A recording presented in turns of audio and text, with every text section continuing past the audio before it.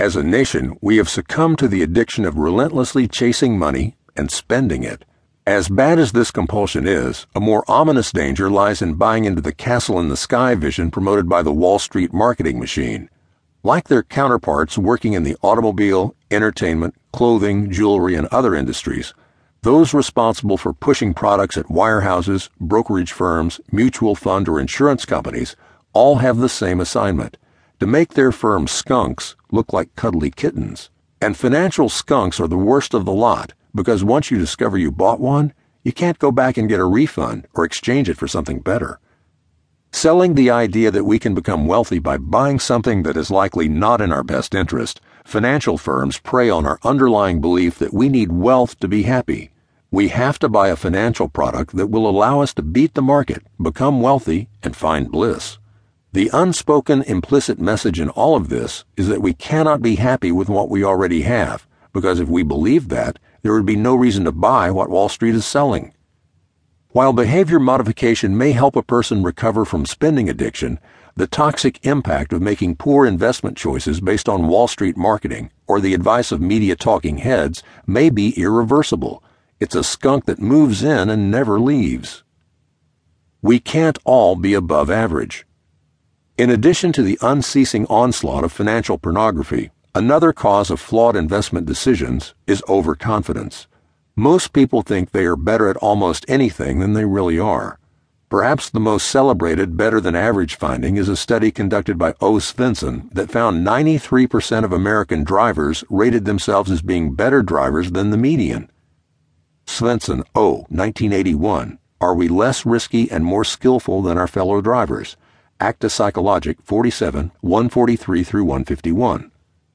Of course, it's impossible for 93% of the drivers to be better than average, so that means at least 43% of the drivers surveyed view themselves as being better drivers than they actually were.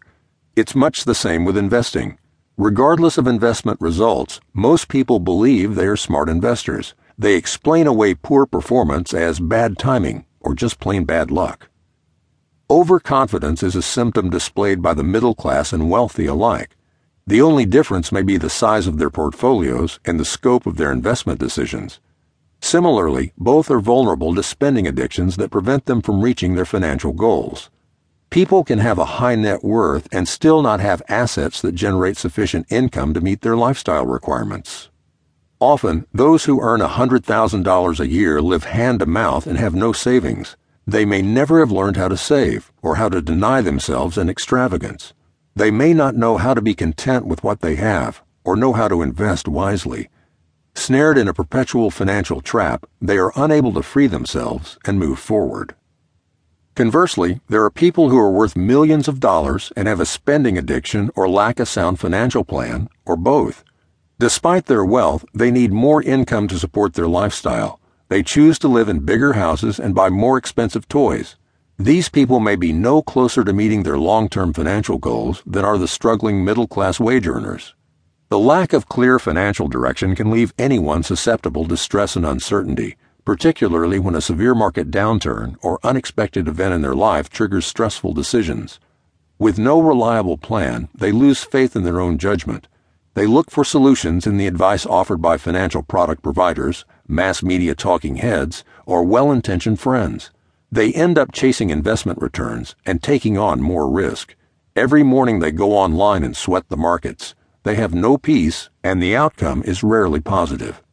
There is an inextricable link between overconfidence, spending addictions, omnipresent financial pornography, and the irrational pursuit of unrealistic investment returns.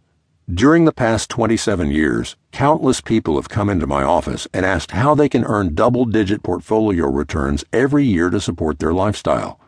They never ask how to get their spending habits under control or how to build a financial defense against the inevitable tough times. They don't want to talk about the mundane process of planning and budgeting. They just want the final piece of the financial puzzle so they can maintain their current lifestyle and spending habits. They want to find a magic formula that generates lofty investment returns and never has a down year. Of course, no such formula exists, any more than the financial analyst on CNN can predict next year's market winners.